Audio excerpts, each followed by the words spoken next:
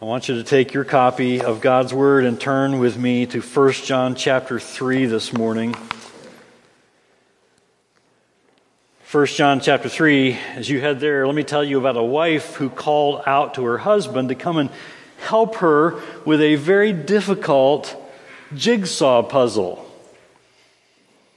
She just couldn't figure out how to begin this very difficult jigsaw puzzle. So she calls out to her husband. Her husband says, what's it supposed to be when it's finished?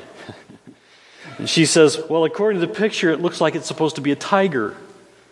And so he comes in the room and he comes into the kitchen table and he sees the puzzle spread all over the table and he studies the pieces for a moment and then he looks at the box and he turns to her and he says, no matter what we do, we're not going to be able to assemble the pieces here into anything resembling a tiger. You really should put the Frosted Flakes back in the box and put it away.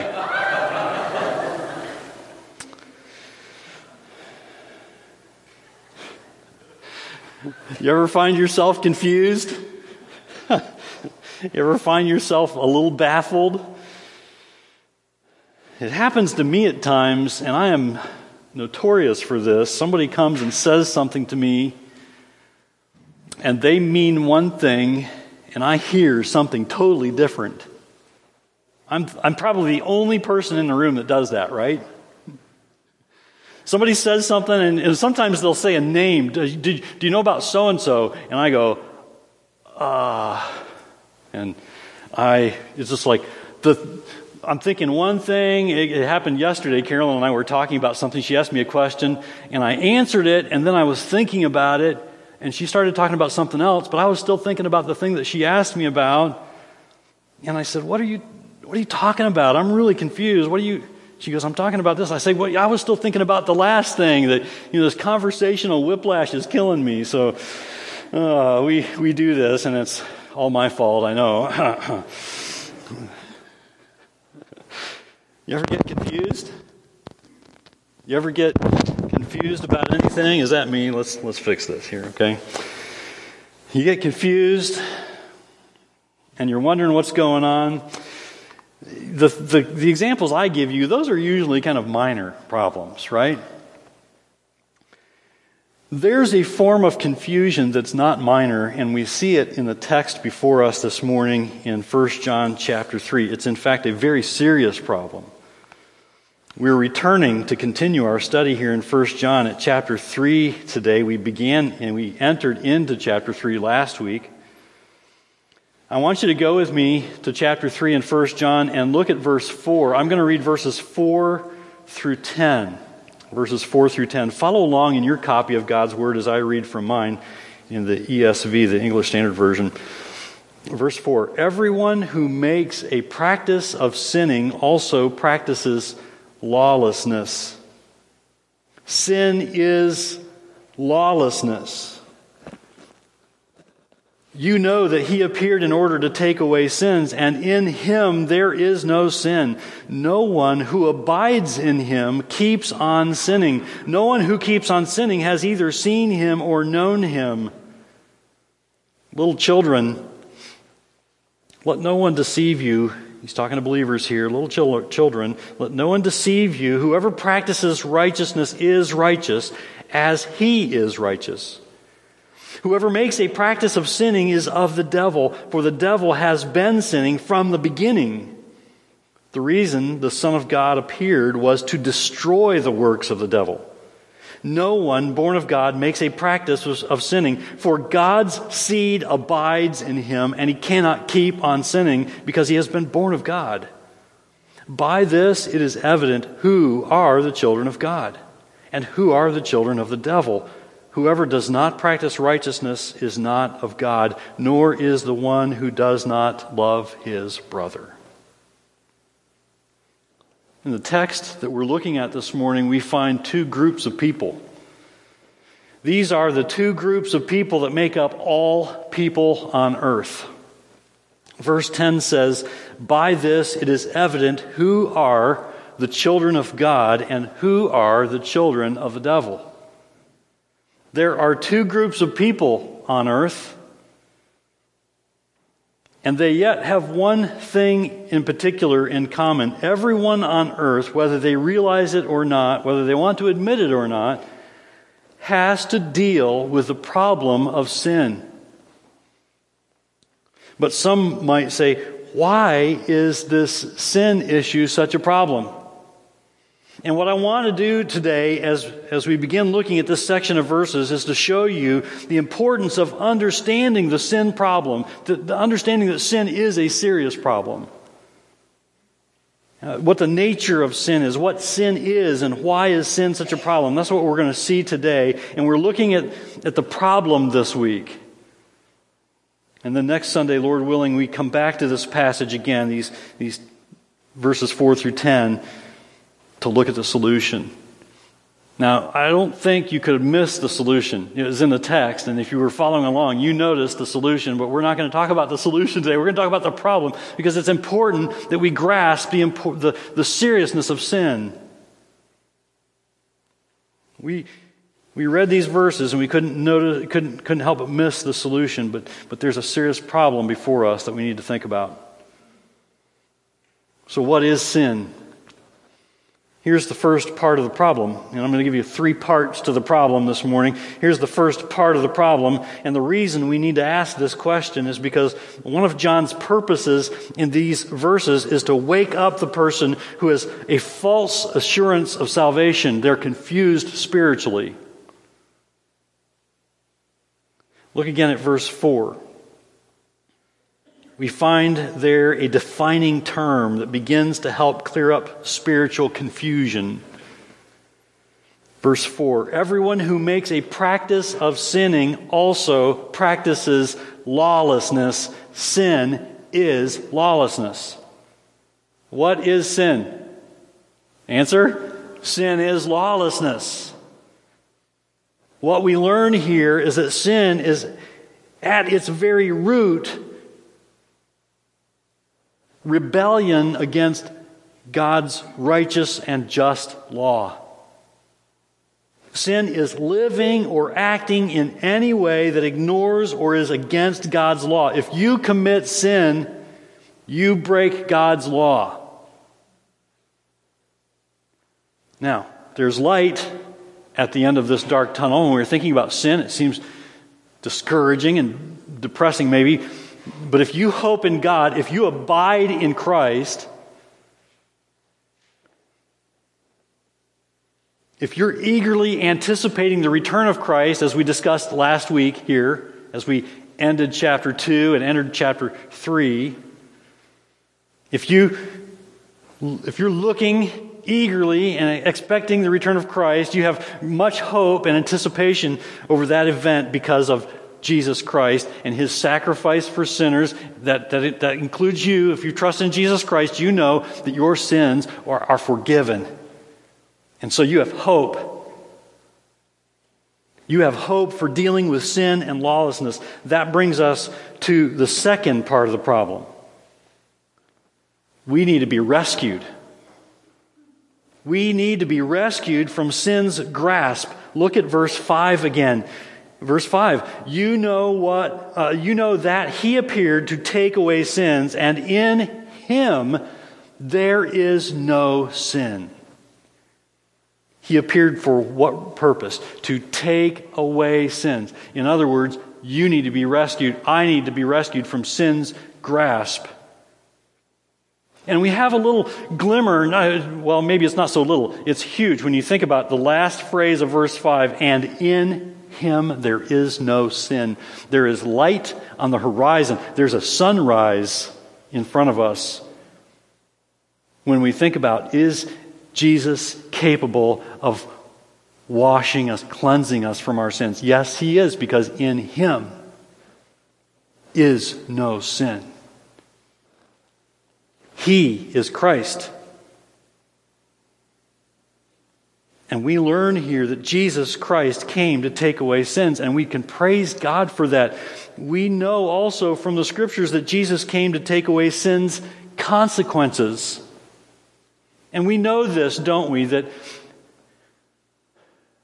if we sin, if you're a follower of Christ, you know this. If you sin, you know you're forgiven. God forgives you. God sent His Son, Jesus Christ, to take the punishment for your sins, and we can rejoice in that. But we aren't always rescued from the consequences. We deal with some consequences here on earth. You know this, I know this, and we know people going through the consequences of their sinful choices. And some of us have our own stories to share of consequences that we've suffered because of our sinful choices.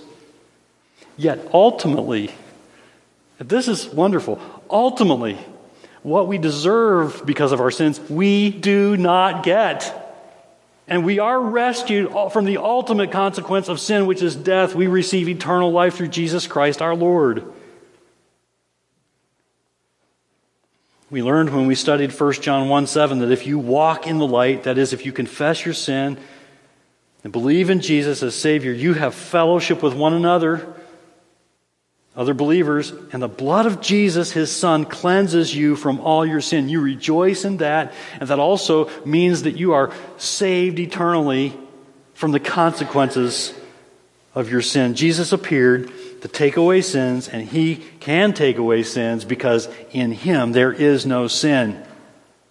And so we learn here that sin is a serious problem that God, praise God, takes seriously.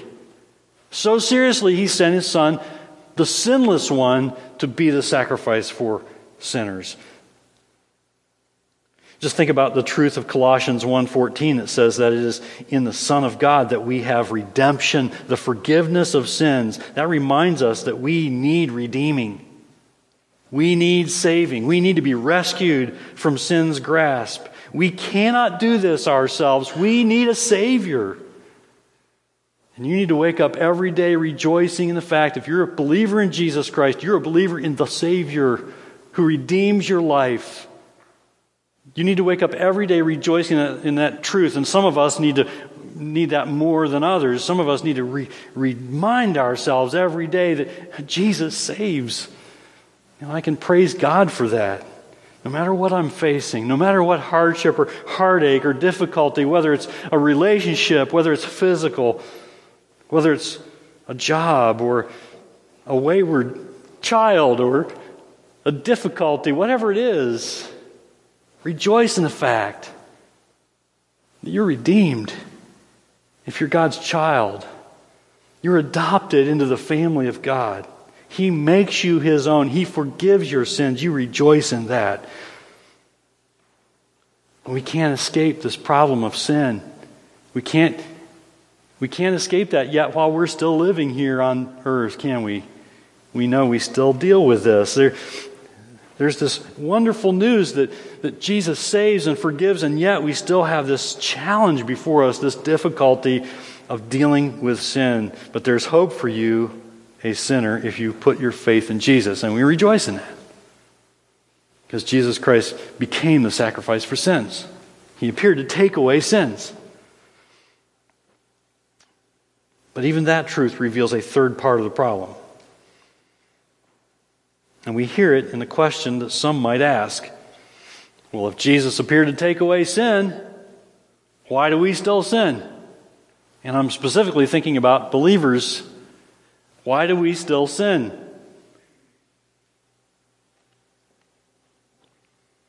If you've trusted in Jesus for the forgiveness of your sins, you know you are still having to do a battle with sin in your life. If you don't know that, ask someone really close to you if that's true.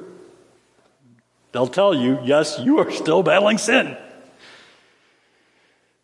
You are still dealing with sin, even though you are a believer in the Lord Jesus Christ. In fact, there are two views of the believer seen here in 1 John that seem to conflict, and we need to be on guard against being confused about this. First, there's the view we see in 1 John that might lead us to believe that Christians don't sin. We see a passage like 1 John 2:3 that says, "And by this we know that we have come to know Him if we keep His commandments." And we may think by this that people who are believers no longer sin. If you're done sinning, then that's a sign you're truly a believer. Well, there's something similar in our passage this morning in verse 6 where John writes, "No one who abides in Him keeps on sinning." And then in verse 9, "No one born of God makes a practice of sinning." For God's seed abides in him, and he cannot keep on sinning because he has been born of God. And then later in 1 John 5 and verse 18, when we get there, we'll see this. We know that everyone who has been born of God does not keep on sinning. So it would seem from reading those passages that believers are no longer sinners. And we might be confused and think that. And that's one view that we might have of believers in 1 John. But there's another view of believers in 1 John. There's also the view of the Christian in 1 John that does still sin.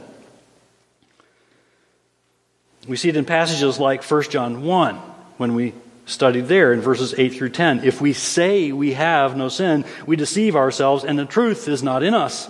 If we confess our sins, he is faithful and just to forgive us our sins and to cleanse us from all unrighteousness. If we say we have not sinned, we make him a liar, and his word is not in us. And there's 1 John 2:1. My little children, I'm writing these things to you so that you may not sin. But if anyone does sin, we have an advocate with the Father, Jesus Christ, the righteous. And we saw this last Sunday here in 1 John 3:2. Beloved, we are God's children now, and what we will be has not yet appeared. All indicating that we're still dealing with sin, even as believers in the Lord Jesus Christ. So if you're a believer in Jesus, you rejoice in the fact that you will be like him one day when you see him. But that day has not yet appeared, because you're still here. So we have these two views of the believer in Jesus. But don't be confused. The point here is not that believers are still having a struggle with sin, and the point here isn't that believers are not having a struggle with sin. The point here, what's important, is that we see here in our passage that there's real hope for us. It's why Jesus came. The point John is making is that some people are falsely assured of their salvation.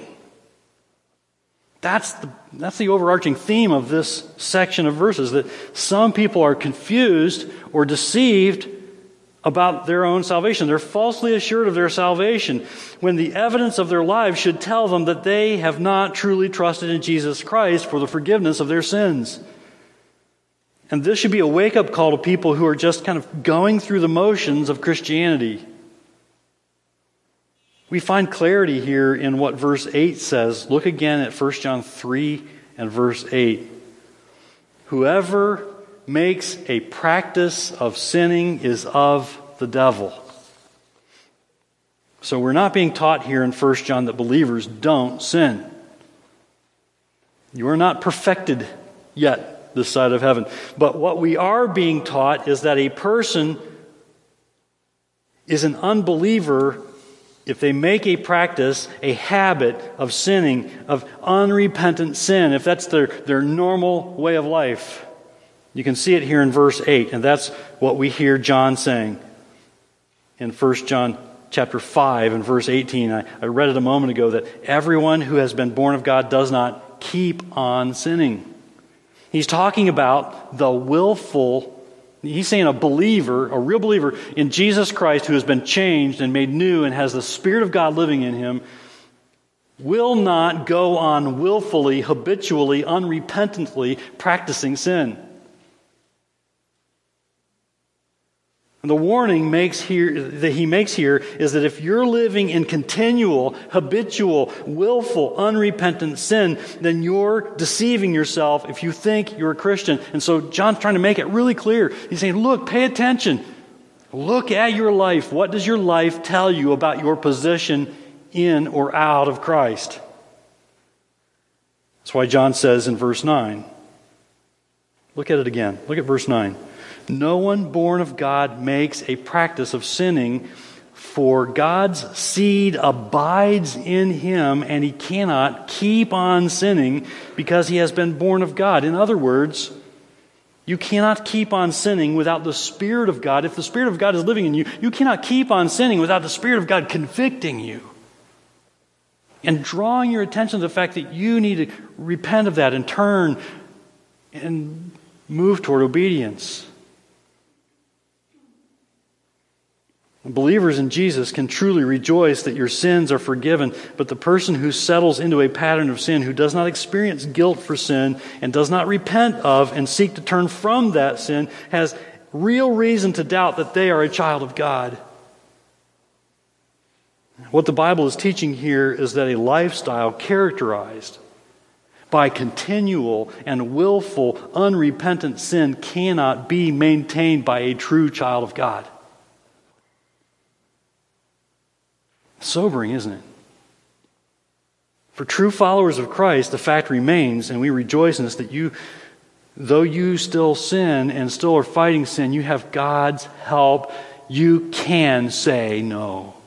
You can turn from. You can choose not to sin. You have His help. You have His Word. You have His Spirit living in you. Believers, when you recognize you've sinned, you repent of that sin and you seek to live in obedience to God's Word. And that is often an ongoing, several times a day kind of practice for us.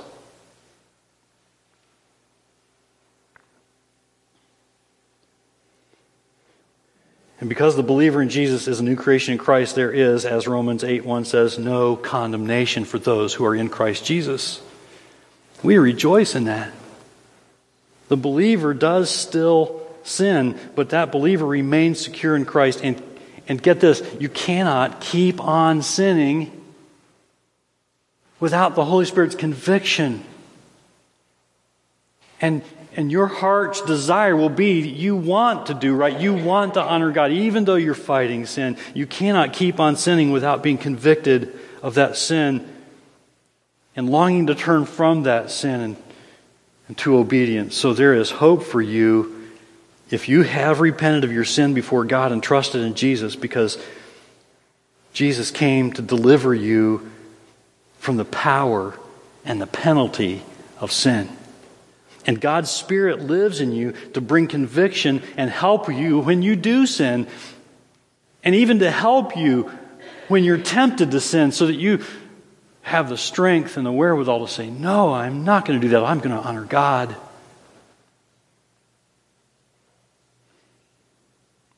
There is also hope for you if you realize today that you need to believe in Jesus for the forgiveness of your sins. If this is a wake-up call for you today that I'm not a child of God, there's hope for you, because this passage calls to you to pay attention and put your eyes on Christ and trust in Him alone for your salvation. And He forgives and cleanses and makes you new and sends His Holy Spirit to indwell you, to help you grow in Christ and walk in Christ. The question you should ask yourself today is, whose child am I? Am I a child of God, or am I a child of the devil? If you can confidently say, I'm a child of God, well, you can rejoice today in this passage. You can look at this passage and rejoice that Jesus came. He made the forgiveness of your sins possible. He cleanses you through His shed blood.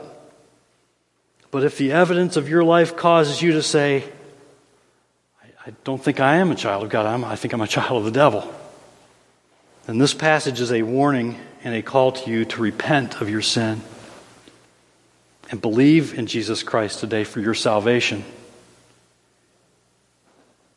Just don't forget that salvation is only yours through Jesus Christ. You cannot earn it. It is a gift of God. So you can't boast. It is through His death on the cross that Jesus Christ makes possible your salvation, your forgiveness of sins, and the indwelling presence of the Holy Spirit to help you say no to sin and turn from sin and walk in obedience to God. Even though once you turn to Christ and are saved, you begin a new fight with sin, one you were not in before. And God helps you, and He gives His Word to you, and He gives His Spirit to you to help you. And you can praise God for that.